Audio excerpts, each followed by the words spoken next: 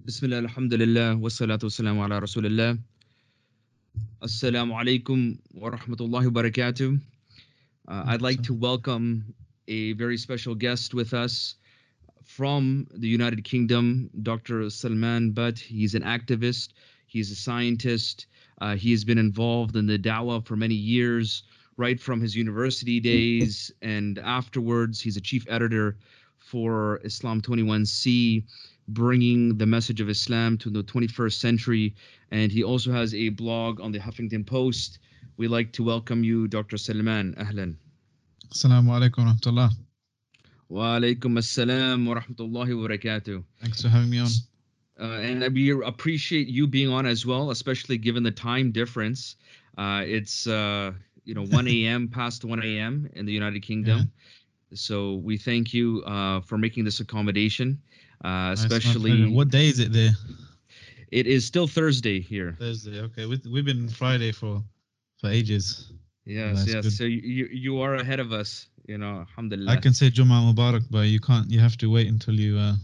Yeah. I can do an RSVP. I can give you a rain check on the Jummah Mubarak when our time zones interact or overlap, inshallah. So, Dr. Salman, we find ourselves in a very unique time period in history. Like, this is going to be in the history books.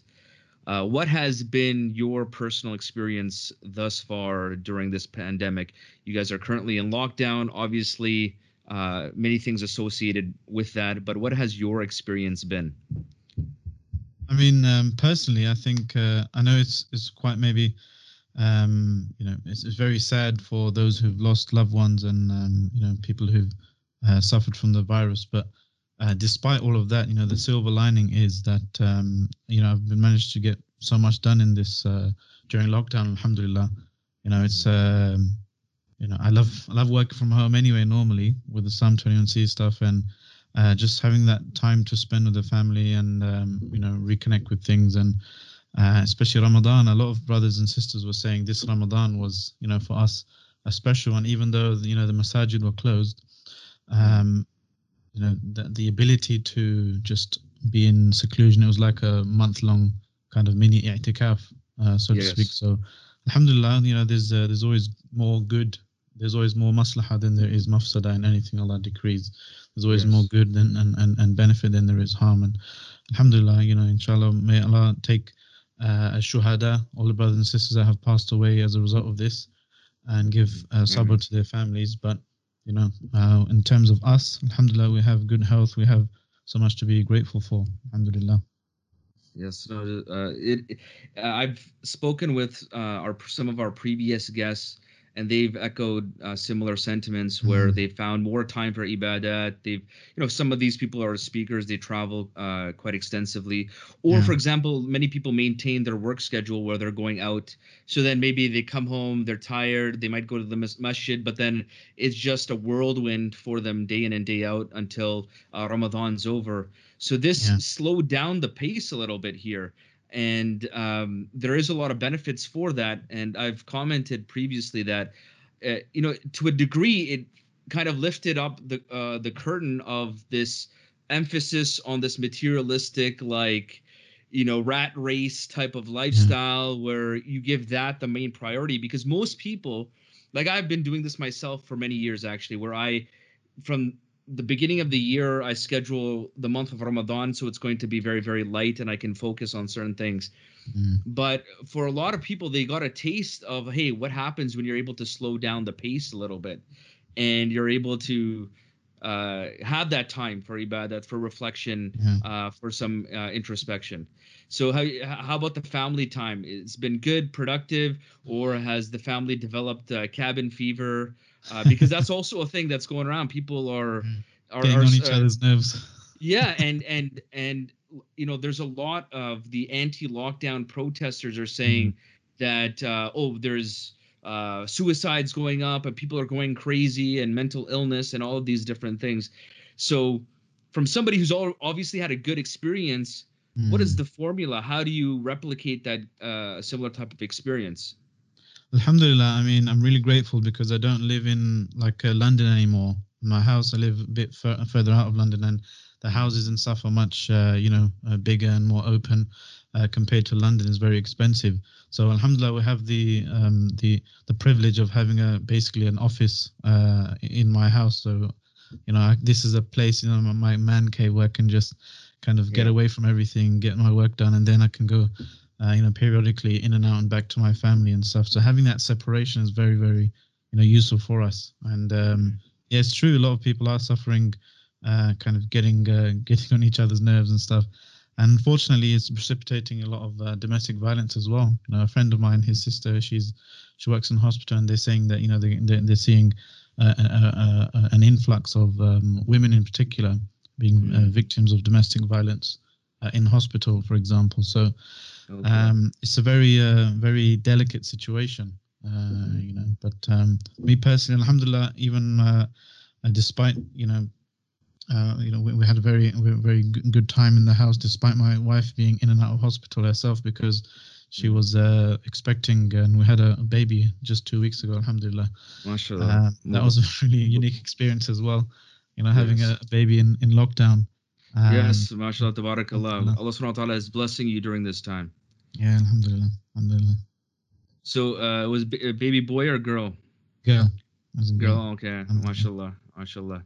MashaAllah. So yeah, that must have been a unique experience Yeah, I to mean, they go didn't through let that. anyone Yeah. else into the hospital Yeah. for most of the time she was there. Yeah. So I was basically just waiting outside, and only during the kind of Yeah. delivery part did they let one person in, Okay. myself. So Okay. because of the coronavirus and stuff, but Yeah. alhamdulillah, alhamdulillah. Yeah.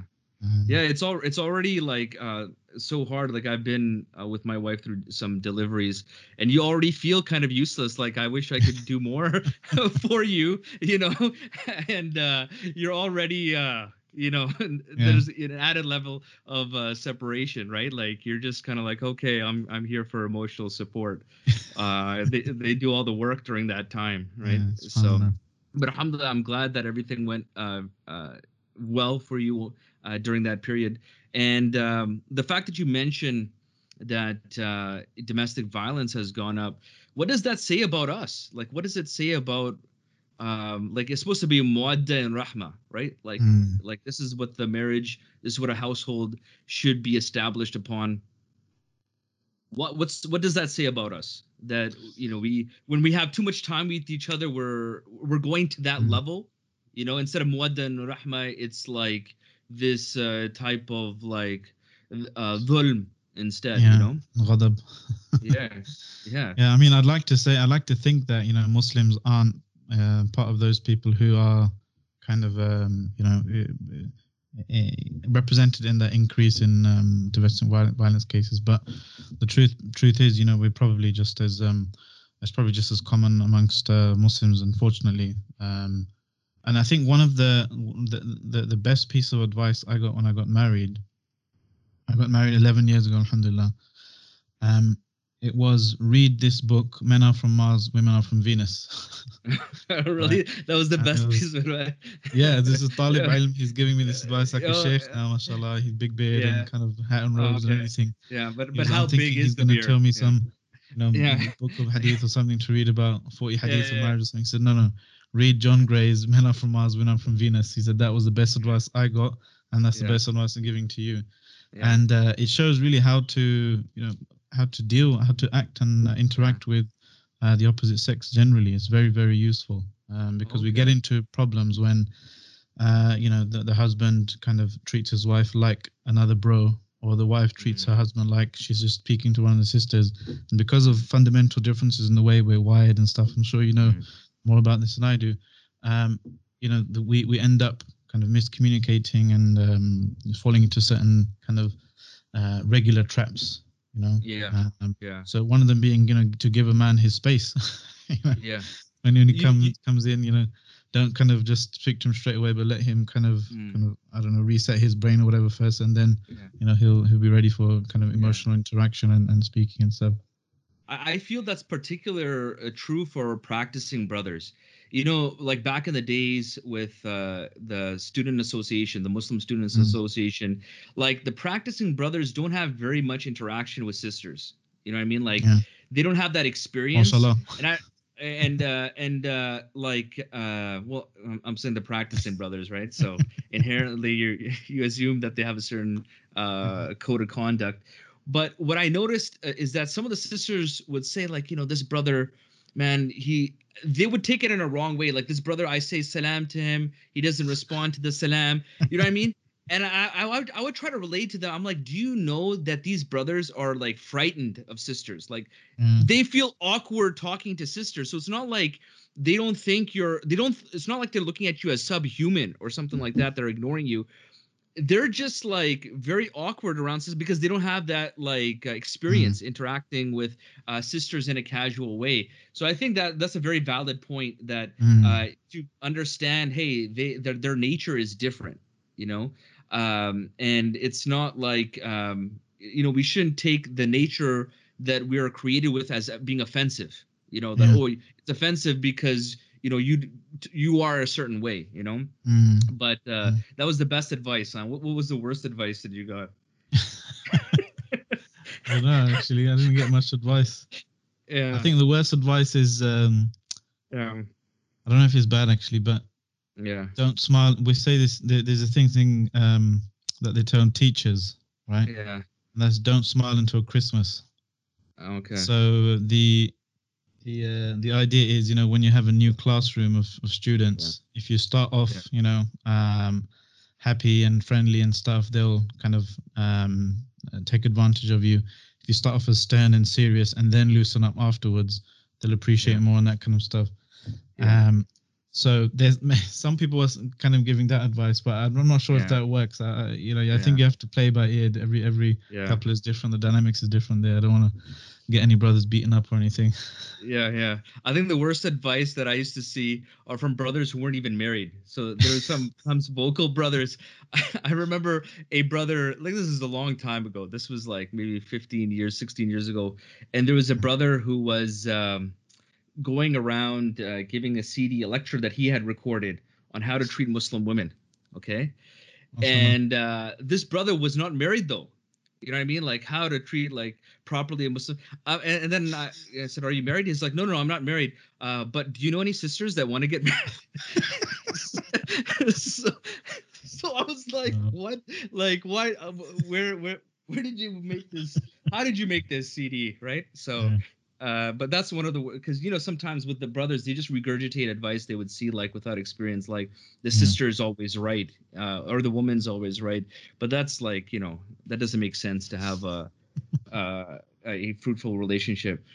So we had a brief conversation the other day to get to know one another. This is our basically first time we're getting to know one another, and mashallah, I really appreciate your experience in the dawah. And now, like, I love the fact that you do Islam 21C full time, because I'm a big proponent. If we're gonna get proper revival, we need to give this ihsan, and that means full time. That means putting your heart and soul into it. Like, if some pimply teenager can do a startup and just put full time into like these tech companies, and then just put everything, not get paid, and just put everything into it for the hope of one time getting paid. And make that risk, because that's a big risk. Why can't we risk things, right? Because maybe it's not as stable or of an income, although it's getting better, and maybe there's not as much support, or societally or within our community, it's not looked upon as much in a higher light as other professions. So I feel that putting that is a proper evolution for us to take the dawah to the next level. I truly believe that. So I'm very, very happy to see you do that. And I'm also happy to see that although we've had completely different backgrounds in terms of like maybe you're in the UK European context, there's a lot of similarities. One of the similarities that I've identified is the fact that there is a heavy emphasis in a lot of your work that comes to tarbiyah, right? So the development of the individual. So what does that mean from where you came from? Like, what kind of role has tarbiyah played, and have you found it to be important and crucial in your development? SubhanAllah, I think a lot of people say, our murabbis as well, they say, our mentors, they say, that we're undergoing like a crisis of tarbiyah in the ummah. particularly in the UK, and I'm sure this is the case all over the world. And that is, we've inherited kind of modes of looking at education and learning and so forth from other cultures and other periods of history, where they look at, for example, the development of the individual as simply kind of learning kind of information, and the kind of the metaphor given for this is kind of pouring liquid from one vessel into the next. This was the kind of a common metaphor for how many of us grew up in the last century, last part of the century. We looked at education and learning like this. There's a famous kind of a quote attributed to Mark Twain, I think. It says that university is the process or the place where the notes of the lecturer are transferred to the notes of the student without going through the minds of either. Yeah. So that's how a lot of us, we look at education and learning, right? And it's spilled over into how we look at Islamic learning and Islamic development as well. Tarbiyah, on the other hand, is what we would argue is what the Prophet ﷺ did, is building people.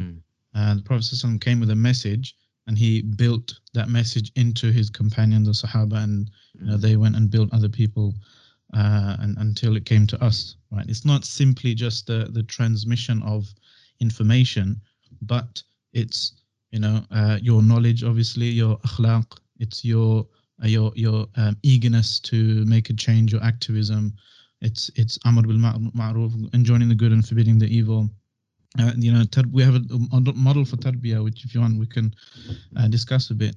That looks at 7 dimensions, right, at least of tarbiyah. So what we want to develop in ourselves and in our communities and stuff. And tarbiyah, by necessity, it's not just kind of learning something. Tarbiyah is more like taking care of nurturing a plant, for example. You give it a bit of water every day, a bit of sunlight, a bit of the right nutrients and stuff. And you can't just do that all in one go. You have to nurture it, and you have to look after it. You have to give it exactly what it needs. So for some of our history, that was carried out by different kind of institutions, right? It might have been in some parts of the world, it might have been the kind of the sheikh, the murid, and the murshid, and the Sufi tariqa, and these types of things. Obviously, this is a very controversial example, but there is an element of the good stuff that they did was the tarbiyah. So a person who has a one-to-one connection with his student, his mutarabbi, his kind of student. He knows, for example, this person, maybe he's got a problem of he doesn't have sabr, right? So he knows that that's the thing I need to inculcate or help within this person. He might think that person has sabr, but he's not generous. He's not a generous person, for example. So that's the thing we need to. So you can't really do that with kind of a one size fits all or kind of broad brushstrokes. That's part of the tarbiyah, part of looking at a person, trying to develop them. And if you look at a lot of the successful kind of, we would argue, successful kind of movements to revive the ummah in different places, as you kind of alluded to earlier, they look at that kind of, they look at development in that way, right? So you have, for example, small groups that go to retreats, they'll or MSAs, in your part of the world, they'll have kind of halaqas and stuff, and you'll have that connection with someone who's a mentor, someone who's been through the same thing you've been through, not necessarily somebody who's been kind of flown in from a completely different, culture, different country, and don't know what you're going through, but somebody who's been, like a fellow student, who's like a big brother to you, giving that tarbiyah to you. So tarbiyah is a very, very big, do you find important thing for us. Do you find that as a general trend, Muslims have moved towards that model or away from that model? Because the reason why I say that, I appreciate what you're saying, because I saw this emphasized in the late 90s, early 2000. Then we had a phenomenon of like these weekend courses. Yeah, well, the internet. But prior even to the internet, there was this phenomenon of these. Well, I guess you could say concurrently, but you had these weekend courses where it was marketed and packaged very nicely like Islamic information. So in a sense, it reached a lot of people, but I saw the attitude shift a little bit differently. There was a different perspective when it came to development, both from the teacher's perspective, from these du'at or these speakers and shuyukh, because I would say some of them would say, I love this model Yeah. because then I can come in, I can go, I don't have to think about these people again, I can just leave. I say what I gotta say. I'm serious. Yeah. This is like I've It's directly from tempting. the It's speaker. tempting. Yeah, It's the very speakers. I've heard it myself from the speaker's lips, telling me, "I love this because I don't have to deal with, people or whatever. I just do my thing. I give it a weekend and I leave, right?"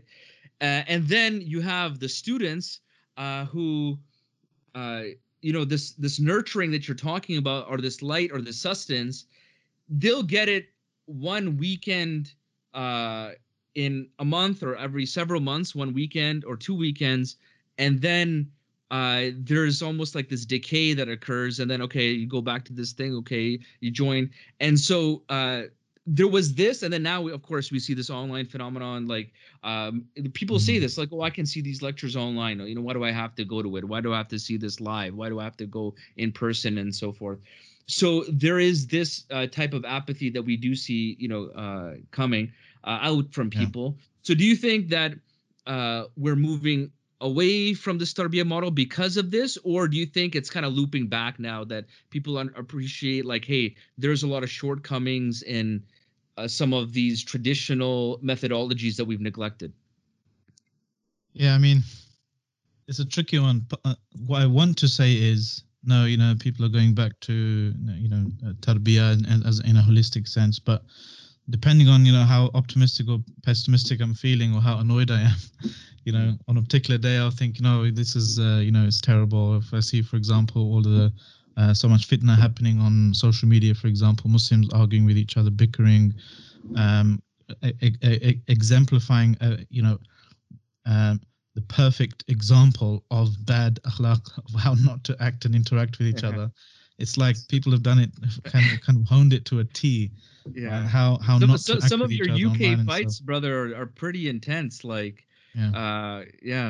there's a lot of sparks that are flying, I think, from the UK Dawa scene. That Yeah, everywhere I think. I mean, yeah, even from across the pond in North America. yeah, I'm not going to mention any names, but yeah, it's.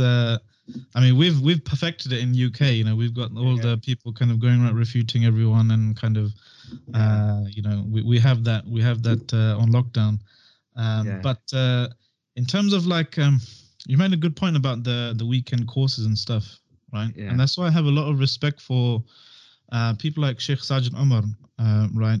And the Al Kawthar Institute. They do, Mm, their method is, I don't know if they still do this, but I mean, historically they've done courses all over the world. But he made the point of going and speaking to the local kind of Islamic leaders, the scholars mm, in those areas first, to say, look, this is what we're proposing. We're going to kind of teach this course. Let us know your views. We'll use your material, your school of thought, etc. They don't want to kind of step on anyone's toes, and the idea is to empower and augment the da'wah that's already happening in a particular kind of community or locality, and that's very mm, that's constructive. That's mm, because regardless of what the ideal situation is, it's a fact that there are some things that someone from over here is capable of teaching people over there when there's not mm, much access, either in terms of quality or quantity or efficiency. There's not mm, much access for people in that area, for example, to learn X, Y, and Z. So learning is still an important part of development and stuff, as mm, long as it's not kind of giving you some own goals, so to speak, and kind of mm, harming you in other ways. So that's a mm, really good kind of thing those brothers and sisters have been doing. mm, In terms of, yeah, I mean, the I'd like to think that people are going and um, engaging or having some process of tarbiyah themselves, right? And there's mm, nothing to say that you can't really utilize. modern communications technologies for that, right? Yeah. I'm always kind of um, we say cuss. I don't know if you understand that. I'm always cussing Facebook and Twitter and all that kind of stuff. Yeah. Uh, kind of social media and the way it is designed to just Yeah. thrive off scandal and controversy and clickbait stuff. Yeah. But those same tools could be theoretically used. Yeah. I mean, they're here to stay. In some way or another, that kind of whole cyberspace, it's here to stay. And I sometimes liken it to, what the printing press was a few hundred years ago, 500 years ago. It's here to stay. It had its kind of impact on the way Islam was spoken about and studied and so forth. And so likewise, cyberspace has, the internet has as well. So we have to get to grips with this. And I mean, but do you feel but do you feel that some of these platforms, the inherent design of it, do you think that it compromises authenticity? So for example, I was up praying one night, all night, and I was thinking of how I could get the best selfie to show people hashtag praying while fasting. And the biggest question I had when I set it up and I was going in sujood, I was thinking, okay, what filter would capture hashtag humble? And I then think I a thought to black and white myself, one. Sierra. It was Sierra.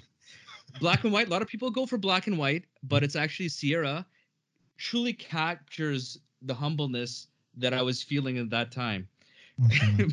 But we're joking about this, but this is, we've been with brothers and sisters, and it's almost like a mental disease how they obsess over their pictures. I'm not, without exaggeration, they've said that I put a picture and I thinking about the filter that I'm going to use for hours, and then the rest of the day I'm worried about this picture that I posted. You know what I mean? Maybe I And use the wrong filter. Exactly, right. You use the wrong filter. It didn't capture your your iman, Your piety. correct. Yeah, exactly, the piety. Hashtag blessed, hashtag Jannah forever, inshallah. So you know what I mean, like it has, because inherently the design of this, like when you speak to developers, the way that they design it is they want that dopamine feedback. They want you to be constantly engaged and thinking about it, right? So inherently the design is to get you hooked. It's like almost like a drug. The way that they design it is like they want to hack the human mind. So even for myself, like I don't manage personally. I have like a degree of separation from all the social media. It's like the students, they handle everything, and then we'll discuss it once in a while. But I understand. I feel that there is obviously within that design a propensity for people to be drawn to behave a certain way. So even though there is benefits, 100%. Like I came to know of you through, mashallah, your podcast and Islam Make sure you 21. subscribe and click like and share. Yeah, exactly. And put on that. What is this thing that they told me? It's like make sure you put on a notification so that anytime at night, tap the bell. Exactly, that you'll get an alert. so, uh, so, so there is this benefit.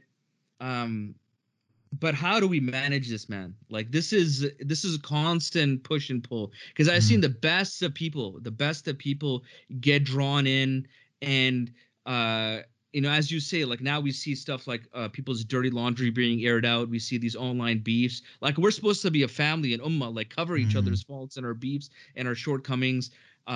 So this gets aired out like for Muslims and non-Muslims to see. So obviously there is inherent limits and design flaws within these platforms. What can we do to change the game? How can we disrupt it? Like, in tech they always say disrupt, be a disruptor, right? So how can we be a man-based disruptor for these platforms? I mean, I'm quite an unpopular person in my local area because with the young people, because a few years ago, 2 summers ago and last summer, I did this course locally called the Fiqh of Facebook, right? And I went through loads of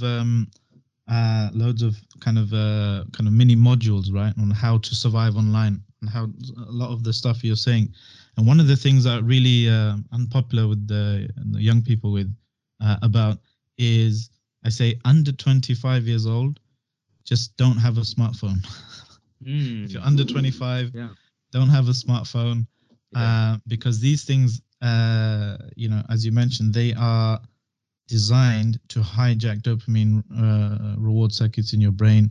They're designed to exploit certain features about young people's brains, because when we're young, especially under 25, that's why car insurance here, I don't know over there, car insurance here goes down after 25 years old, because our prefrontal cortex is still developing and we have an overactive striatum, which makes us more sensitive to instant rewards, and we have a diminished sense of risk, right? And we get loads of brothers and sisters who get so addicted to this kind of stuff, and it has so many other kind of side effects, right? So one of the things we say is, one of the modules was how to interact with brothers and sisters, how to because the social media algorithms, they will keep you perpetually in a state which makes you which makes you stick increased time spent on site, time spent on the app, time spent on whatever, right? And especially for young sisters, the sisters out there, young women are known to take to social media when they're feeling lonely, anxious, or depressed, right? So the algorithms will show you content that will keep you in the cycle of loneliness, anxiety, and depression, because that is what increases time spent on site, right? The young brother, you tend to spend longer on those posts which get you angry, which show you content that you disagree with, which show you, things that will get you into arguments and fights. So the algorithm is going to show you those things which are going to keep you more and more, not only that, but it has a propensity to take us down rabbit holes into further and further, more and more, and extreme content, right? Very, very important study by Zainab Tufekci, a social, I think she's a techno-sociologist, right? She studies social movements and technology. She looked at YouTube's proprietary algorithm, for example, right? So she and that was in particular the also watch next, right? Because what happens when you go on YouTube, you watch a nice video, Salman talking on the Slam Trinity podcast clip or whatever, and then what happens when it finishes? Also watch, do you want to watch this? Maybe and you might have noticed those videos are really appealing, right? Because it shows you not what you like, it shows you what you're likely to click on, right? And so she did an experiment where kind of a new account, looking at a Donald Trump kind of rally video, right? It finishes another Donald Trump one, another one, and slowly they're getting more and more right wing. Right? Not because the people behind those videos are evil or whatever, because that's what they've written. They've written these algorithms that exploit vast amounts of your data and know what makes you tick and what makes you click. So they know that showing this person increasingly right-wing content, for example, is going to keep them increased time spent on site. She did the same thing with Hillary Clinton a few years ago. Hillary Clinton campaign video, then another one, Bernie Sanders one, then another one. So it keeps going a bit more left-wing. Right. She even said, just for laughs, I was watching a video about vegetarianism, and another one, and then another one came out, another one, and then eventually led me to videos about veganism. Even eat cheese and drink milk, miskin. So, and she said something very interesting. She said, it's almost as though you're never extreme enough for YouTube's algorithms. Right? And that's like I was watching meat eating, like those who just have a meat diet. So just the carnivore diet, and then it led to cannibalism. Wow. No, I'm just joking, but it's I believe they call that the internet the rabbit hole, right? Like they go down the rabbit hole, and brothers say it all the time. It's like I started watching this video, and then I started going down, and then I started seeing this other. It had nothing to do with it, but it just keeps taking you down this rabbit hole, Absolutely. and you don't know where you come out of. Yeah, yeah. And And this is affecting how we understand Islam even, right? yeah, Because if you Google something, yeah, Max Stossel, he done a very interesting piece of research as well. He asked two friends to Google the same thing, right? What he asked them to Google was, how many immigrants commit crimes in Europe, mm, right? He asked two different people the same question, same input goes into Google. One answer is just kind of the more statistically, let's say statistically significant results, okay, 0.01 whatever percent, very minority number of immigrants kind of commit crimes in Europe. Another friend, it showed him Fox News, Daily Mail, Murdoch Press kind of blowing yeah, up the proportions and all that kind of clickbaity stuff. So two people, based on their own kind of bubbles, their own search histories, their own Google accounts about the data about them, have two now radically different views of the world, right? Because each of us are in this. When you want to learn something, you don't go to a library anymore. You don't go and phone up and ask an expert.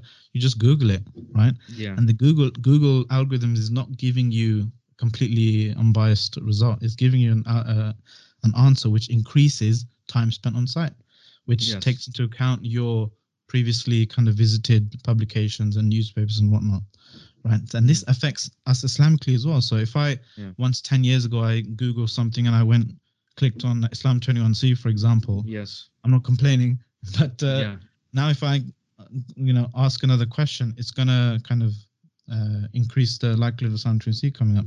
If I was happen to click something completely different, Islamically of a different school of thought or whatever, a sect, then it would show me answers from that. And it has a propensity to therefore polarize, right? So one person, when yesterday or before the internet was made, you could easily have a conversation with someone who you disagreed with and kind of agreed to disagree, break bread. They would be your brothers, right? Especially yes, because you have to deal with them face to face. You have the inhibition of the eyes, so to speak, right? yes, You yeah. can't look at someone and slag them off. Yeah, yeah, You you can't. can. Yeah, you can. You can It's be harder so to hate bold. someone. Some people act like they're lions online, and then they're these small little kittens when you see them in person. It's like you Yeah, were the one that was like making these big claims and these fatwas on me, and yeah, and then in person, like they don't bring that same energy in person. yeah, Um, there's actually also a good book by Cal Newport that's out there. It's called Digital Minimalism. And one of the things that mm, he talks about is he says that your social media should never be on your phone. So he says like the social media, it's like a terminal. It's like you go to it like as we did back in the days. Like you saw the evolution of the internet. You wanted to Pal use your talk. email. Yeah, yeah, exactly. MSN Messenger. I It don't know used if to you're old take enough. like 10 minutes just to start up the machine, crying out loud. Yeah, yeah, exactly. ICQ. I don't know if you knew about ICQ back in the day, but like those were. And then if somebody, because I'm from the time of dial-up, okay, so Yeah, if somebody picks up the phone, it's like who picked up the phone? I'm on the internet, right? Like, and then someone picks up the phone and there's a screeching, and it hits you with that screeching sound. yeah, So we came up like through some tough times, like these are our tough stories about walking to school in the snow uphill both ways, right? Like we had to wait like for a picture to load like 5 minutes. yeah. So this is ours, but one thing that we can benefit from is what he's saying is that you go to a terminal, so it's like in a standalone computer. That's when you do your social media, so it's Yeah, not so convenient, and that's how you just delete it off your phone or anything that's so convenient for you to use. that's really good Because advice. yeah, Yeah, I'm because gonna do that actually. as you mentioned, it has a traumatic effect. Mm, There's also a book by Jonathan Haidt, Coddling of the American Mind, and he also mentions that the effect on self harm for especially sisters, as you were mentioning, yeah. that their hospitalization rate due to self harm has Mm, increased the most age demographic between 10 to 14 years old. mm. That has like the most increase. So we're talking Because about of over 100. compare and despair, Yes, yes, yes. Instagram, And looking at yeah, other, yeah, subhanAllah. and you find yourself as you mentioned in terms of people being able to communicate or express diverging views, you go into an echo chamber.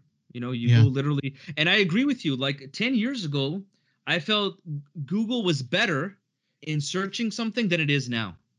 Mm. Like I have to use I have to trick Google. I gotta use I gotta use a VPN. Actually, I don't even use it anymore. I think other browsers now are coming out which are better. Yeah. I'll get better results on DuckDuckGo rather than Google, things like that. Mm.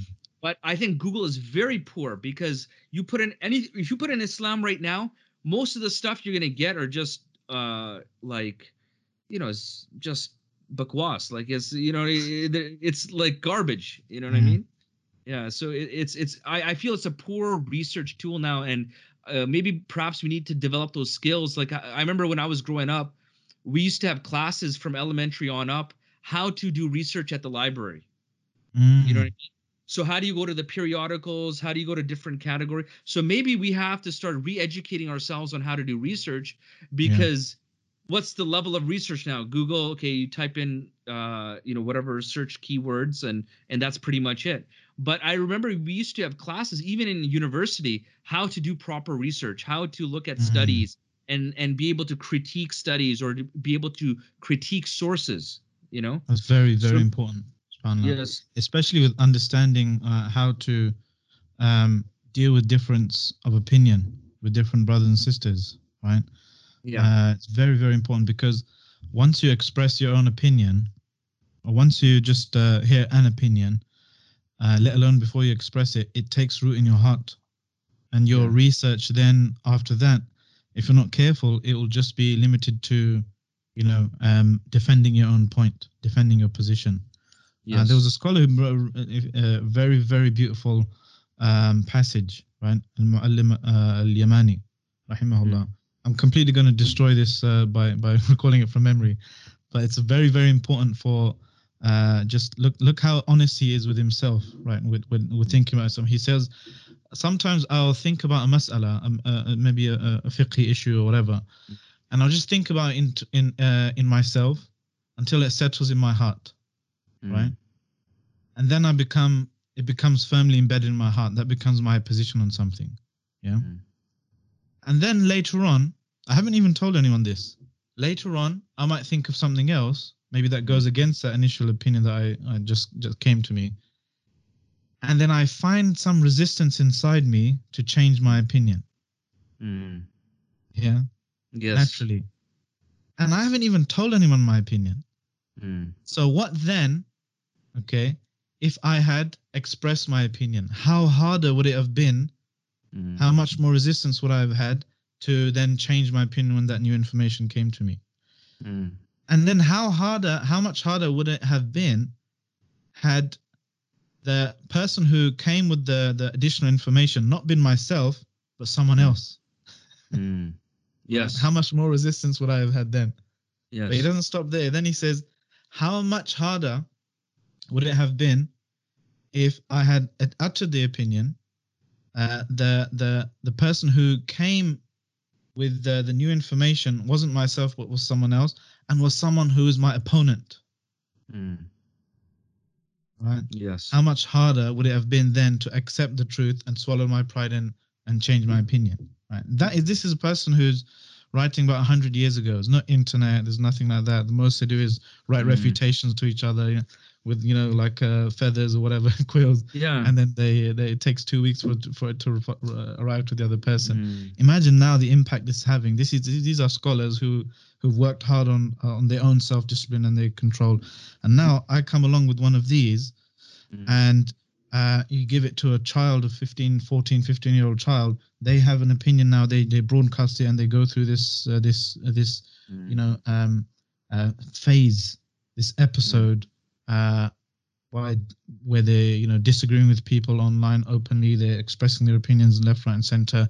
And then when some new information comes to them, naturally they're going to find so much resistance, and all of their research is going to be expended not Mm. finding the truth, looking for what is closest to Allah, but Mm. looking for what supports my opinion. And this Yes. is this Yes. is one of the greatest traps of shaitan, subhanallah. Yeah, and I think that fundamental principle comes when you look at the attitude of the NBA when they would go to the people and say, "We don't seek any compensation with you. We're here to give you this message, and we don't want any payment from you. We don't want any Mm, compensation." Where you look at the online world, you're always trying to get that social media cred. You're trying to build that credibility. You're trying to build those followers. You're trying to mm, build that attention, for yourself. And it can get so disgusting. Like subhanallah, I saw an article today. I don't know if you're familiar with this. There's a YouTuber by the name of Mika Stouffer. Okay, and she adopted. So she does like her life on YouTube. Like, okay, this is how her family does stuff and all this stuff from what I can read from the article. I've never seen her page or whatever. sure, sure. But pardon. Oh yeah, yeah. I'm her number one fan. so, uh, so she adopted, or their family adopted this Chinese baby. Okay. After 2 years, they said, "Oh, this baby was too difficult to deal with. Oh, the baby has autism." They returned the baby. The Wow. baby lived with them for 2 years, and they took full advantage of taking all the cute pictures and the selfies and the Instagram and all of these things.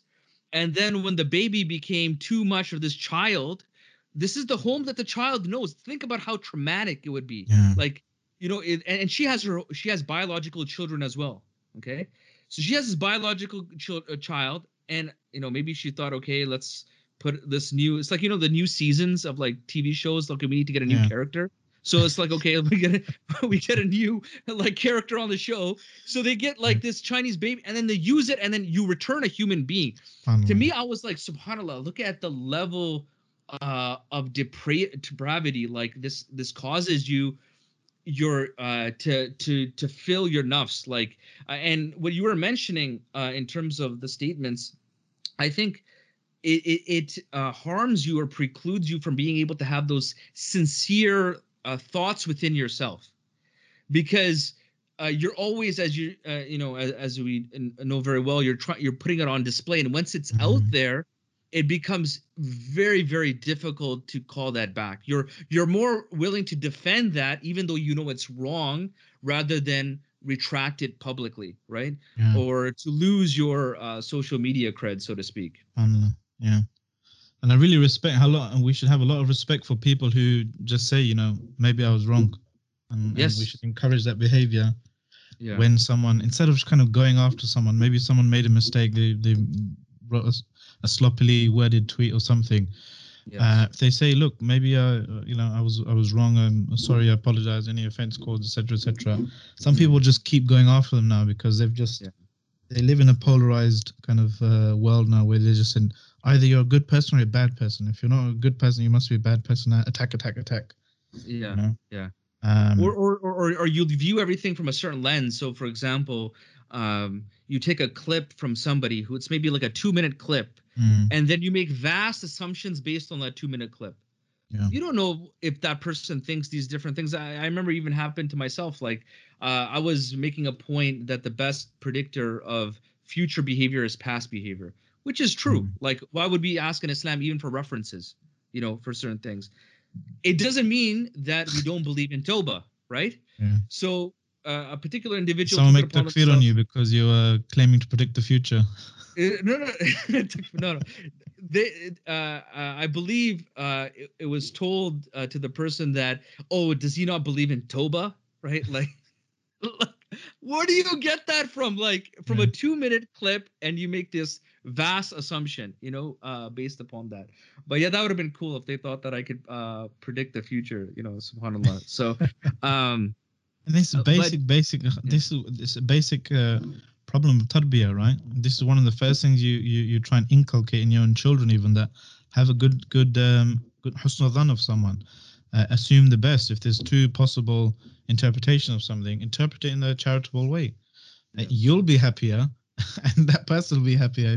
yeah, Interpreting things with su'ud dhan is just gonna make your life miserable and start and serve for grounds for discord and sowing disunity and hatred amongst yourselves.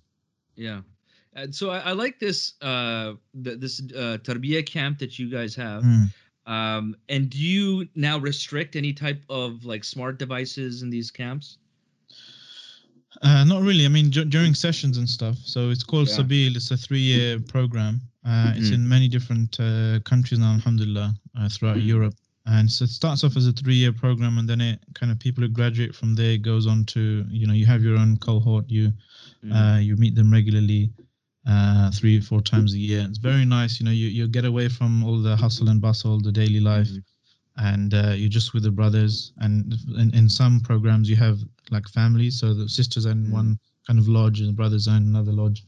mm, And yeah, it's just getting away from all that hustle and bustle. And we normally kind of choose one Quran-related topic to reflect, do like a mudarasa. So maybe, mm, um, for example, you'll choose a topic, maybe have a group and say your topic is to look at, uh, let's say, akhlaq of the prophets, for example. mm, So throughout XYZ juz, right, or mm, Surah Al-Baqarah or something. What can we learn about the akhlaq of the Prophet? So that group then goes away, and everyone thinks about, in preparation for the camp, they'll think about, they'll read those ajza or whatever, those parts of the Quran, and they'll want to look for these lessons, for mm. example. Then they'll come, you'll sit in a circle, and you won't chant anything. You'll just kind of discuss the ayat and the Yeah. reflections that you have and so forth. And subhanAllah, one of our mashayikh, Sheikh Ashraf Hussain, he said we should all try and have different khatams of the Quran, right? Mm, One khatam for different complete kind of whole readings, one mm, for just ada, just reciting as an act of worship and mm, servitude, right? That you want to recite the whole Quran. So you do that mm, in the whole Quran. One khatam, a khatma for example, shifa, for mm, with the intention of healing any issues that you mm, have, spiritual or physical. mm, Another reading that you have personally of, for example, I want to read the whole Quran and think and look for lessons on parenting, for example, mm, or raising children. You might have another khatma of the Quran and you're thinking, I want to learn lessons for da'wah, right? So you go through the whole Quran. Personally, you can have different kind of bookmarks or something for you. You can do them simultaneously, for example, you can do them one by one. And that way, subhanAllah, whatever you're looking at the Quran for, whatever you're looking for in the Quran, you'll find guidance on that thing, subhanAllah. Right? If you're mm, approaching the Quran looking for marital help, guidance on how to be a better wife or a husband, you'll find guidance for that. That's part of the miracle of the Quran, subhanAllah. So the Quran is, reflecting on the Quran in particular is a key part of these tarbawi kind of mm, cycles and retreats and camps and so forth. And this mm. is something that we all have. We all have the same Quran, alhamdulillah, Yes. and we all have this treasure that we can dip into Mm, whenever we want some tarbiyah, and that's always a good kind of source for us. mm. Alhamdulillah. What we do in our leadership development Tarbiyah camp is zero smart devices. So no smartwatches, no smartphones and tablets. And the first day or so, people go through detox. So they're like twitching, and they're just like, it's like they're tweaking out. You know what I mean? Like, and They're just in their sleep. They're just yeah, swiping. yeah, yeah, exactly. Like they don't know what to do with their thumbs anymore, or you know what I mean? So now it's for dhikr. Your thumbs are now for dhikr. Yeah, So so they go through this period, but guess what? Year after year, the people who go through the worst detox experience, they say that was the best part of the mm, camp.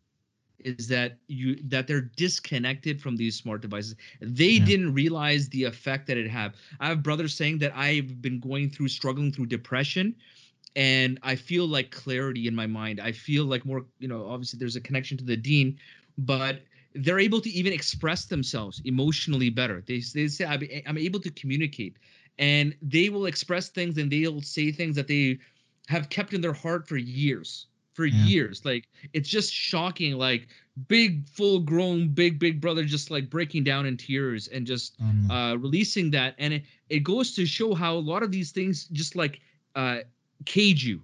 They like shackle you from your heart, like expressing yourself, or you being able to like even think with clarity. Like, it's amazing how many of these distractions and these devices, and they have their purpose and their function, but it has that counter effect as well. Like, there is a harm that you have to be aware of. You know what I mean? Like, for example, if you were to operate any type of tool, they give you the safety. You know, like if you're if you're a roughneck, you're working out on the oil rigs, they're going to tell you, hey, this is the safety of all these devices, because it has a function, it can do things, but it can also harm you. But we don't get that training necessarily, or a lot of times we aren't able to provide ourselves in situations where we can be free of that. You know, it's more dangerous than, you know, power tools. It can do Yeah. more damage. These devices can do far more damage. I would go further and say the intended purpose for the people who design these things is to continually fracture our attention and make it easier for us, because this is what many people say, that the economy that these devices live in is the attention economy, right? That they're competing for. You're the product, I'm the product, my attention is the product that's being kind of scattered, split up and sold for advertising, you know, against advertising revenue and stuff. So that's the primary, you know, especially if something's free, that's the primary kind of business model, is to capture our attention, our data, and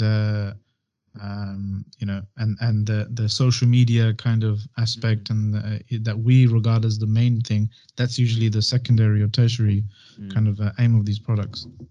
Yeah, I one of the things I remember talking to one of the brothers in a halaqa, I said, you know that there are so many points of data now that they're recorded about you.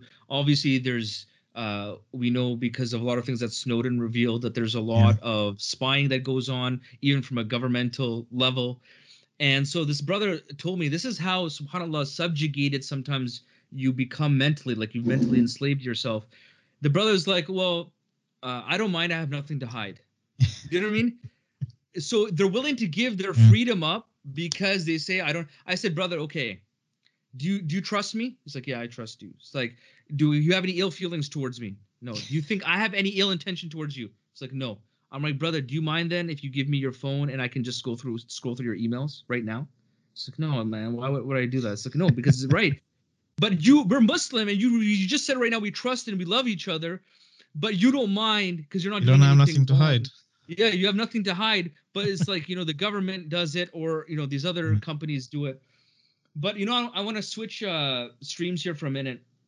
Do you feel, and because you're in the thick of a lot of this Dawah and activism, do you feel that there is a specific or a unique role to play for us as Muslims living as minorities for Ummah revival? SubhanAllah, yeah, I mean, the part of our kind of strategy that we like to talk about, Islam 21C and our kind of connected projects, is for Muslim minorities living in non-Muslim majority areas, is to try and make those countries as Muslim friendly as possible, and to try and increase da'wah and education and the freedom of Muslims to practice Islam freely in those areas. And in addition to that, because those areas tend to have far more privilege and power and a say in, unfortunately, in what happens in Muslim majority countries, to use that influence to try and make Muslim majority countries more transparent, more, dare I say, democratic. We say in terms of its functioning, so that the people, the masses, they have a say in, you know, how they're governed and what, you know, the rules that they're subjected to and so forth. There's more transparency. There's more justice generally in those societies. So, we have this thing called the star of influence, right? This is from our Sheikh Haytham al-Haddad. kind of champions this when he speaks to people. Mm. I don't think he'll mind me mentioning this because I think he's spoken about it in public many times with many people. And I'm probably going to kind of butcher this again, recalling it from memory. But in terms of what to focus on our efforts, it's Muslims entering the political sphere and practicing Muslims who are undergoing tarbiyah and giving tarbiyah as well, to be involved in the political realm, the legal sphere, the finance, the economy, so business, finance, and so forth. Allahumma salli ala Muhammad, and you don't forget one of them. Media, right? That's the fourth one. And for Islamic countries, Muslim majority countries, the military and so forth. It's obviously a problematic one for non-Muslim majority countries because a lot of them are kind of engaged in unjust wars and so forth. But if you're in a Muslim majority country where joining the army and police, and it's not as much of an issue, then that is a sphere, that is a kind of domain for positive impact and activism as well. So for essentially practicing Muslims should try and enter these kind of as Muslim minority countries, the four kind of areas. So politics, law, legal profession, finance / economics, and media. So now you mentioned this, and there's some problems maybe that could be associated with that, right? Because in politics, for example, you can join, say, in Canada, you join political parties. There are certain things that you have to publicly accept to be part of that party, which would go directly against your values and your principles. So that's in the political sphere. Financial sphere, we are dealing with like interest-based systems. In Canada, there were certain projects and efforts for Islamic banking. Unfortunately, all of those ideas fail to some degree, and I would say part of that as well is there's an undercurrent, and people who get involved in all of these things, but there's politics, media, and everything. It's more individualistic rather than like Islamic motivated or Ummah motivated, right? So it's about I'm doing this so I can get my career. I'm doing this because a lot of those people who tried to start those banks, they were actually crooks, and they stole a whole bunch of Ummah's money, right? Yeah. So, and then you have people who are involved in media, and it's the same thing. You got to toe a certain line. So if you're part of the BBC or you're part of CBC here in Canada, you have to toe certain values. In when you're involved in mainstream media. So all these different things may require you to compromise your values and principles to a certain degree, and it can, even if you try to go in it with like the best of intentions, it can wear you out and spit you out on the other end, completely different person. So how do you deal with that? Yeah, that's a very important consideration to have, right? And that's where tarbiyah comes in, right? So our tarbiyah should include being able to practice Islam, being able to champion your own values, your own positions, whilst in these spheres, right?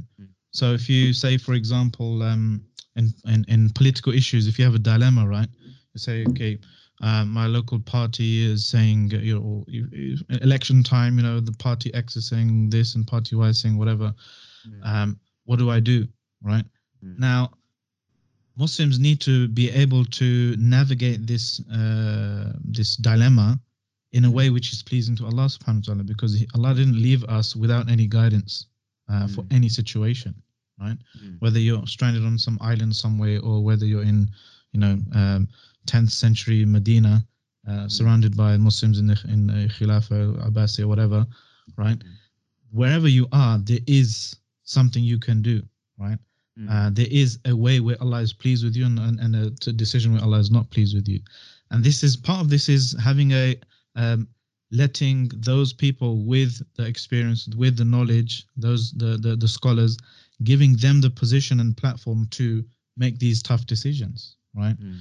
Instead of each and every person for either individualistic kind of career goals or motivations, or just the angry kind of brother on the social media who wants to refute everyone. Don't listen to them. Listen to the people who Allah subhanahu wa ta'ala has put as, guidance, as beacons of light for each respective community. People who live with you, the scholars that live there, they can say, don't do this, but do this, right? And it's very, very important for us to listen to people on the ground there in that same time, in that same place, in that same area, rubbing shoulders with the people who know the people's concerns, who know the situation, the political situation there. Because what we'll often do is either to justify our desires, or for another reason, maybe a good intention, but we end up doing something very wrong. We might look at the theoretical statements of people in another country, or the fatwas of a mufti in another country or in the last century or something, and then try and apply it ourselves into a particular domain, into a particular time and place. Whereas the normal, what's normative, what's known about a fatwa, what's known about any Islamic ruling that has anything to do with a time or a place, especially when it's juggling, two different things, especially if it's some kind of dilemma. What's known is that has to be deferred to the people who of knowledge, who are on the ground, who are in that area and that situation, right? That's why Ibn al-Qayyim rahimahullah, he titled his amazing kind of book on the anatomy of how a fatwa, how a mufti works, is as a'lam wa i'lam al-muwaqqi'in an rabbil alamin.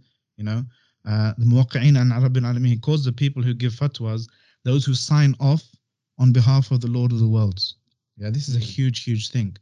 And it's a very huge, massive mistake and a deficiency of our tarbiyah if we then do that thing ourselves, if we don't have the authority to do so. We can't take, statements, decontextualized statements from another country, let alone another century, and attempt to apply them in our situation on ourselves. So that's part of tarbiyah, just knowing, I know about this thing, I'm going to give some guidance on this thing. I don't know about that thing, I will defer that to people who are of knowledge and understanding. And if we do that, if we have this humility, this epistemic kind of humility, that there are some things I don't know, and even if I can read, things from 1,000 years ago, there are things, that I haven't studied, I don't know about how to implement that on the ground.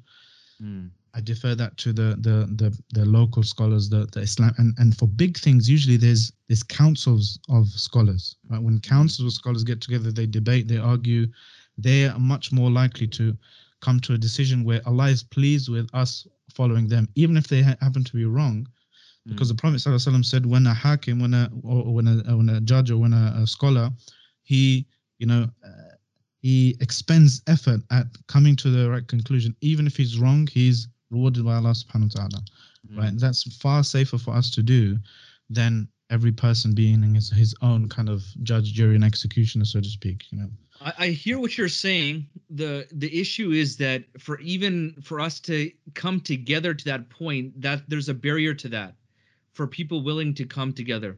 That's one. Number two is that many times many of the scholars are perhaps disconnected from what is happening on the ground or the real life scenarios, right?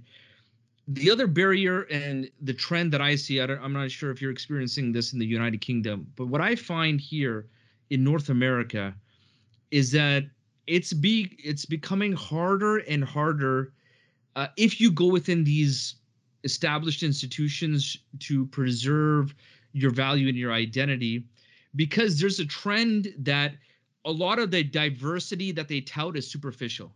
It's like you can have a poster. Okay, so I have a poster for my political party. Hey, look, there's a black person, there's a white person, there's an Asian person, there's a man, there's a woman, there's non-binary, there's a rainbow.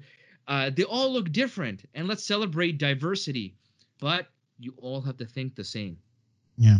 You understand what I'm saying?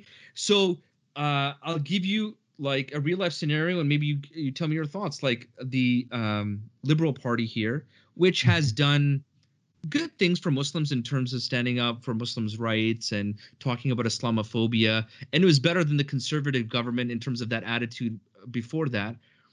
But the prime minister very vocally and straightforwardly stated that you can only have one opinion on abortion. If you don't have this opinion, you're not in the party. You know what I mean? So there is no room for dialogue or discussion, and that has changed because these parties weren't so rigid. Like it's like this whole advent of identity politics, and so you try to show, hey, I'm diverse, I accept debates, and we can have healthy debates and respect one another. But it's become more and more superficial because I was born and raised here, and I've seen that myself. Like I felt people were more accepting of different ideas and discussion and dialogue, 20 years ago than they are now. Yeah, You know what I that's a mean? common sentiment. I see. We see that in the UK as well. Yeah. There was a conscious trend away from what they used to call multiculturalism towards a muscular liberalism, where certain values and certain beliefs and thoughts have to be imposed on people. And it's a difficult challenge, but we have to work together to overcome this. And I find that in all of these struggles and all of these arguments, what the Muslims are calling for, right, genuinely, is something that appeals to the fitrah, appeals to the natural disposition. It appeals to just a commonsensical person to say, "Lakum dinukum waliya din," to use your way and to me is mine, right? Yeah. And it's actually, I mean, I had a discussion. It was recorded with Asim Qureshi, from Dr. Asim Qureshi. It's called "Can Muslims Do Their Own Politics?" Something like this, right? And there's no recourse but for Muslims to strengthen their own organizations, their own what we call here civil society, right? Charities, educational organizations, and so forth, lobbies, media organizations, and so forth, so that we have that clout. We're able to stand on our own 2 feet and express these are our opinions and call other people to them, right? When it comes to Muslims joining these parties and going for this office and that office, yeah, they're going to have to, one person called Dr. Abdul Wahid. We had a podcast with him. He said it's like a striptease, right? To enter into the party, you have to take off, your jacket. Then to go higher and higher up, you have to take off more and more garments, right? There's an element of truth in that, and that's something that is very, dangerous for just anyone to do. That has to be, done in close proximity to scholars if anyone's going through that traditional kind of party route. But alongside that, there needs to be Muslims to either, our message is, create lobbies, create organizations that hold people in these parties to account, create media organizations, for example, that empower you, that give you the narratives to speak your own mind, to tell your own story, to hold these people to account, for example. And subhanAllah, Allah subhanahu wa ta'ala, everything about this deen and what Muslims are calling for and asking about is irresistible, right? It's tempting for anyone to agree with. There's nothing in this deen that is telling you that's completely, like ridiculous, astaghfirullah, that you can't agree with. Even in these issues of diversity and so forth, if you look at it, if you think about it, Muslims' call is what? Give people genuine freedom and diversity to disagree with each other in an amicable way, right? Don't impose your views on someone else. This is in essence what Muslims and as minorities are calling for, right? Someone would have to be a massive hater in order to disagree with that. And this is why the narrative is never spun like that. It's always spun as, here is the enlightened, progressive way, and here are these, backwards people that are in need of kind of enlightening. If we have our own powerful kind of media organizations, lobbies, and so forth, to express our opinion, to express our message in a way where it's efficient for the current status quo, the current media landscape, the PR machines and so forth, where we're able to express in concise and sophisticated ways, and unsophisticated ways, very simple ways. And I'm always saying, because as a movement, you need everything from the sophisticated lecture, well, that's an hour, all the way down to the juvenile half a second soundbite. Right, you need all and everything in between if you want to create some kind of change in discourse. Right, we need to empower ourselves to do that. Right, so I'm not saying completely throw out the traditional party system, but at the same time, if somebody's going into them, fair enough, they have to be very careful and and act according to what the local their scholars that they trust are advising them. But generally speaking, for the Muslim community, we need to work together, empower each other, overlook the relatively minor kind of disagreements and arguments people have, and work towards a common goal. What is that? Making these societies more Muslim friendly, making it easy for me to live and practice Islam as a Muslim, to call people to Islam, to educate my children in a way which is congruent to their iman, to their natural disposition, to their fitrah, right? To save them from being brainwashed by something else, right? To save brothers and sisters being attacked in the streets, for example, to to be able to campaign for changing the law to make it closer towards justice. Okay, these types of things that all Muslims can work together on, regardless of their school of thought and whatnot. So I don't know if that answers your question. Okay, so let's say in theory, and I agree with you. In theory, it's good. Obviously, there's some hazards along the way, and then when the time comes, there will be some difficult decisions that need to be made. Have you seen this manifest itself? Like, do you have an example that you can point to that you've seen? Hey, Muslims can be a part of these things and remain authentic and remain true to themselves. Have you? Is there examples of that, or are there, things that you've seen in the UK, for example? Well, I mean, if I look at the trajectory of where we're headed, right? In the UK, for example, when I was growing up, we had a strict kind of basically a two-party system, liberal, Labour and Conservative, left wing and right wing, basically traditionally speaking, and Muslims traditionally and historically only stuck to one party and supported members of that kind of candidates of that party and so forth. And that was it was a mistake in terms of, I mean, it was a necessity for some people back then, because the other one was like overtly racist and kicking you out and so forth. But what I've seen in the last 10 years or so, alhamdulillah, is more organizations and lobbies appearing amongst the Muslims that are genuinely connected to the Muslim community, making a type of Muslim manifesto, right? And I see this as a trajectory of a bit of political maturation, right? So not putting all your eggs in one basket and throwing your support behind one kind of party where they're just going to take your vote for granted, but instead having a manifesto saying we want these 10 things, putting it to all the parties, all the candidates in the local area, and saying which of you candidates encourage Muslims to hold hustings, where candidates come and debate each other and answer questions. Put it to them in these different locations, saying, here are our demands. What do you agree to? 4 out of 10 of them. What do you agree to? 9 out of 10 of them. Okay, we're going to hold you to account. Okay. So, and it's that way you don't get accused of putting all your eggs in one basket and having your vote taken for granted.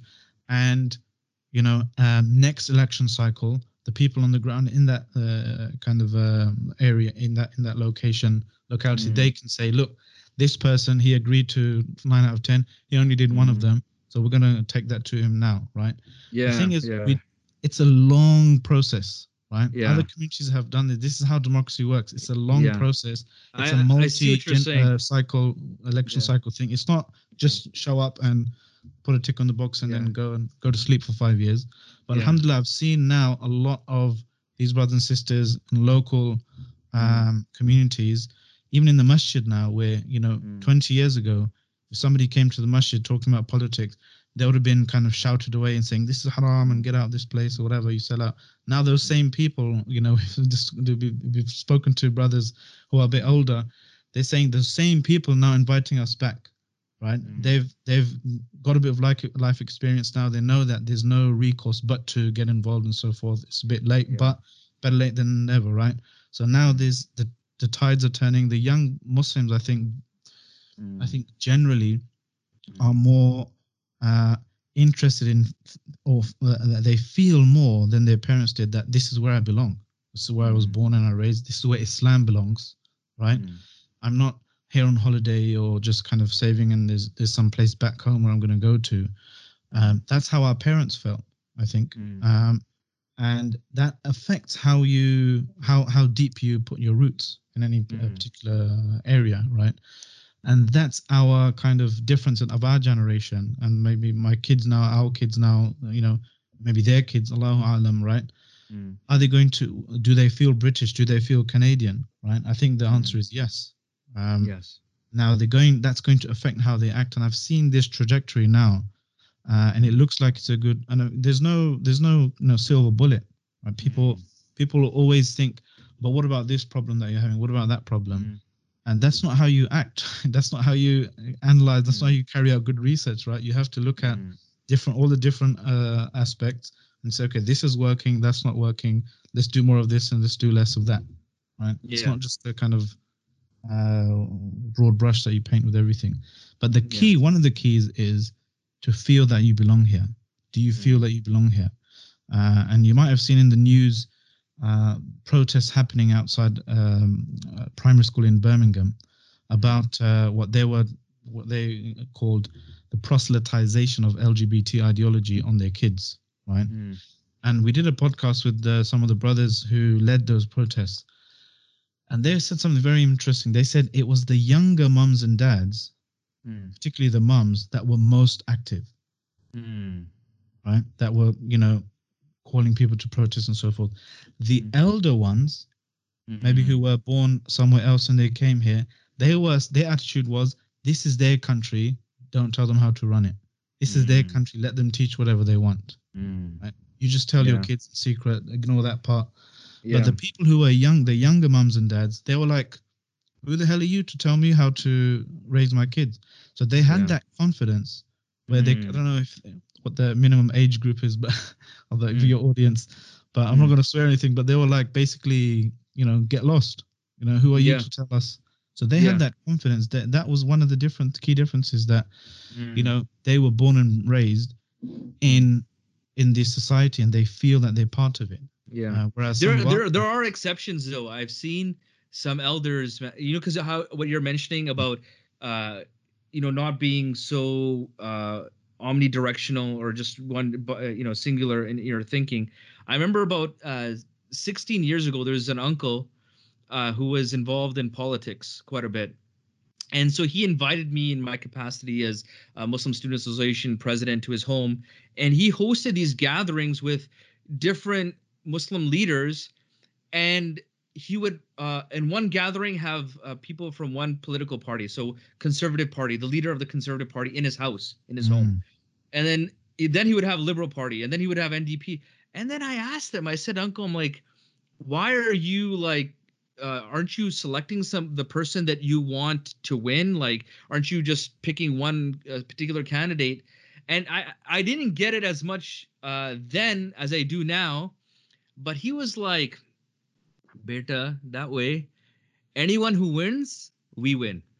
You know what I mean? Yeah. And so he was like trying to be friends with everyone and show that, hey, the Muslims, we got your back. And then the other one, hey, Muslims, we got your back. You know what I mean?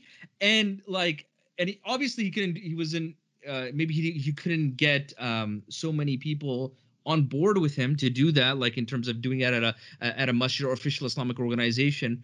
But he was just doing it himself, right? He was just doing himself. He'd call, and it would be really odd because you would have like sometimes like this political candidate, he'd come in with his girlfriend and she's kind of scantily clad, and then all these like uncles, sitting around, right? And I'm like, man, this looks so weird. And I would be thinking like, what's the point of me being here? And he like specifically said, I want you to be here. Make sure you come here. I want you to be here, right? You think that had an impact on you as an adult? Well, later on, like, because I felt that this uncle was authentic. Because, sometimes, because I've experienced in the community that people do things for their self-interest more than they do for ummah interest as a general trend. But I felt this uncle, like, he's been the same. Like, since I know him for 20 years, he'll support whatever Muslim causes are. He'll be, and I can see that he is sincere in that. Like whatever a Muslim cause is, he's there. He's trying to support it. He's trying to give encouragement. He'll use his own social network and promote things. And it's a very unique attitude, and it's like but it's an anomaly, right? Yeah. It's not the norm, because I'm sure it's a similar situation where you're at, but everyone just has their territory, and it's almost Yeah. like these gangs that have their territory. Okay, we're just going to stay in our territory, you stay in your territory, and Yeah. we're all good, right? But nobody's sometimes thinks about that bigger picture, and I think it comes Yeah. down to being authentic, like to yourself, like what are my values, and are my value, do they supersede what my individual desires are? Yeah. You know what I mean? Yeah. He sounds like a very interesting, very. He sounds like a gem, mashallah. This Yeah, uncle. but you're also correct in the fact that I feel that younger generation, but I feel then now there is a little bit of a change, because say our age range, Hmm. they're they have they're born and What, raised early here. 20s? What? Yeah, yeah, early yeah, early 20s, right? So um so these us young guys, right? This age range, we still have that exposure to a lot of the traditional dawah, so to speak. You know what I mean? Mm. Traditional activism and things like that, and some really great gems and scholars, which are fewer and far between. I would say nowadays. So I feel what you're saying, that our particular age group or generation, they have like the confidence. You know, it's like the difference in the generation between the people of Musa alayhi salam and Yusha bin Nun, Yeah. right? It's like complete different type of attitude mentality. Uh, Much more daring, willing to challenge the system. But then, like, because I've been doing halaqas in universities past 11 years, and so I deal with it on a regular basis, like people who are coming up now in universities and so forth. But it seems like they are more conditioned in groupthink, like not to have individual thoughts, or to go against the system. You know what I mean? Mm. Once they found themselves in a particular tribe, it's hard to, like, sometimes change their mentality. Like, they have this idea about some of these other issues that you've mentioned, like um whether it's LGBTQ, whatever it could be, but they're Yeah. now conditioned to think a certain way. I think because just of maybe as the educational system has evolved to train them in that, Yeah. in that sense. But now I'm seeing, like, now almost a recession of some of the confidence that our generation now is willing to do in terms of challenging the system. I don't know. Do you see the same Yeah. thing there coming up, or is it You different know, I here in think Canada? that's a good point. I mean, there's at the same time as generations as they go along, Yeah. more and more people, feel part of the society and feel that they belong here. At the same time as that, you also have a whole generation now of adults now who have grown up within the war on terror, for example. Mm. And someone could argue that the war on terror and the local anti-Islamic kind of policies were specifically designed to combat this a burgeoning kind of confident Mm. Canadian and Muslim, or British and Muslim identity, and try and clip their wings, so to speak, and try and make them, force them with kind of at risk of kind of state suppression, where it's the kind of countering violent extremism, CVE policies, brandishing certain normal Islamic kind of beliefs and Like practices I'll as give you an extreme. example. During my days, like younger days, protests for Palestinian issues were massive, just Yeah, massive, massive.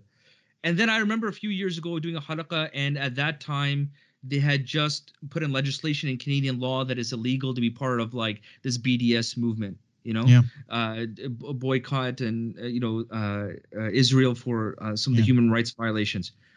And I remember a room full of Muslims, brother. Not one of them knew that this was new legislation. They had no idea. They were so disconnected in terms of what is happening. In terms of you go back. If I were to go back 15 years during my time at university, man, it completely different. Like, we were on the pulse. We knew everything. Massive, and you would get non-Muslims involved, and like we'd be very, very vocal. But now I looked at this generation. I'm like, you're so disconnected. You don't even know. You can't even. First of all, who knows if you would protest or not? But Yeah. usually the protests that they're joined are already hyped or they're already trending. So they're willing to join things that are already trending. Oh, I'm doing something. I'm I'm activist or whatever. But I mean, to do that, we do yeah, kind of sound like a couple of grumpy old guys, though. yeah, we're all grumpy You know, old men, man. like I when feel I like was we're old when I too, was a like young man. yeah, I mean, it's similar. I mean, the yeah, brothers who kind of I looked up to when I was coming up, say people 10, 15 years older than me, they would say, to us that you guys, when we were in university, we used to have football tournaments and have massive banners saying, raising money for the Mujahideen mm, in Bosnia, in Afghanistan, back when it was cool, and Rambo was helping them and stuff as well, against the yeah, Soviets. So, yeah, that was their kind of the daringness. And then our generation, late 90s, early 2000s, 9/11 happened and, our wings were clipped. And now we're saying about the next generation. So there is that kind of trajectory that's quite dangerous. I agree. But I suppose it requires us to have it on our radar but you when know it what's comes to happening to tarbiyah. us, brother, sorry to cut you off, but I Yeah. want you to think about this dimension of it, because I deal with non-Muslims like every day, regular basis. Mm, And you talk to many of them, they also have within their own like communities similar type of issue, just because of how fundamentally the world has changed because of these online platforms and the way that we just fundamentally interact with each other, like mm, in terms of just even non-Muslims uh say that okay, manners are gone, character is gone, like people don't have good upright character, it's yeah. more about looking good than being good, you know all like even non-Muslims are saying that. So I would disagree in the Mm, fact that yeah, every generation say, oh, I know we used to do this thing, but the difference is that the generation before me, they invested in me, and there was, and our mm. interaction was direct, face to face, and there was a lot of FaceTime. That tradition within one generation Now has FaceTime fundamentally means changed. something else. Exactly. Right. Right. Yeah. So IRL now is like the anomaly, like is the alternative. In real life Mm, is the alternative. Now the mainstream is like on online. So I don't know. there's Yeah. a difference. There's a big difference in this generation than I would Mm. say generations that have been coming along. I think that's a dimension we need to keep in mind, because it's not only affecting us, but society, whether it's Muslims, non-Muslims as a whole. Yeah, I agree with you. I agree. A lot of people are say, different fields. They're like, we moved away from an ideals-based society or an ideas-based society to an image-based society, right? Where it's all about the spectacle. It's all about, the selfie and kind of short-term, quick kind of quick results. Subhanallah. But I think Yeah. that has to be on our radar when we're delivering tarbiyah, when we're organizing tarbiyah. I mean, in lockdown, it has to be, we're forced to electronically, but face to face, talking to people, getting their, feedback, speaking to them, how they're doing, how's their iman, and I would say that the locus for the issue you're talking about is to try and hone in on just their confidence as Muslims, right? If we can tick that one, then that a lot of other dominoes will fall into place, I think, right? If they feel grateful for being Muslim. They feel grateful for Islam, right? And how do you get that across? There's many ways you can kind of think, but it doesn't come from somebody telling them, Islam is good. Be a good Muslim. Yes. That's not enough just to tell them that. You'd have to, for example, tell them stories, give them examples of people who are far away from Islam and how miserable their lives are. Take them. I always say to young people, for example, just speak to people in the police, speak to people in the National Health Service, and speak to people in the social services. Those three kind of professions, they actually see Friday night, in outside the pubs and the clubs and accident and emergency rooms and the hospitals and social services. When kids are taken away from families and so forth, they see what's beyond the veil, so to speak, beyond the kind of superficial facade that's shown in the media and in all areas of cultural production, where we just consume things that make us feel good about ourselves, about our society and so forth. We don't see the social ills that are so widespread. and we see all of these things when we speak to those people. When you look at those issues, those ills, and then we see the it gives us a renewed appreciation for Islam. For example, it allows us to, that's just an example. The aim is that the learning objective is, the Tarbawiyya objective is, for example, confidence and gratitude in Islam.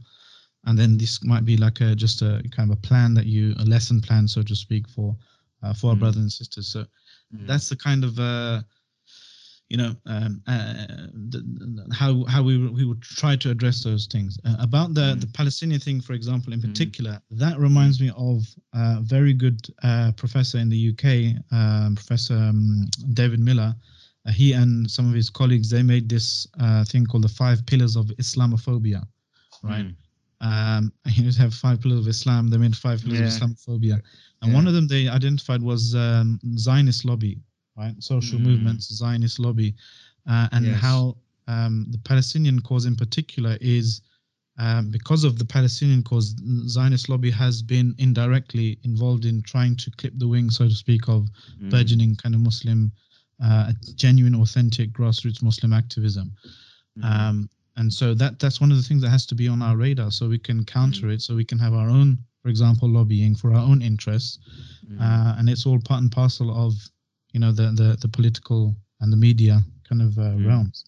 If there's legal challenges that need to be made, then legal challenges are very important, right? In the UK, for example, we have a disparity in the law where if somebody, for example, attacks or abuses a black person, or a Sikh or a Jewish person, the bar for for evidence, for proving, for getting a conviction under a particular race and religious discrimination act, it's lower, right, than if somebody is attacked as a Muslim.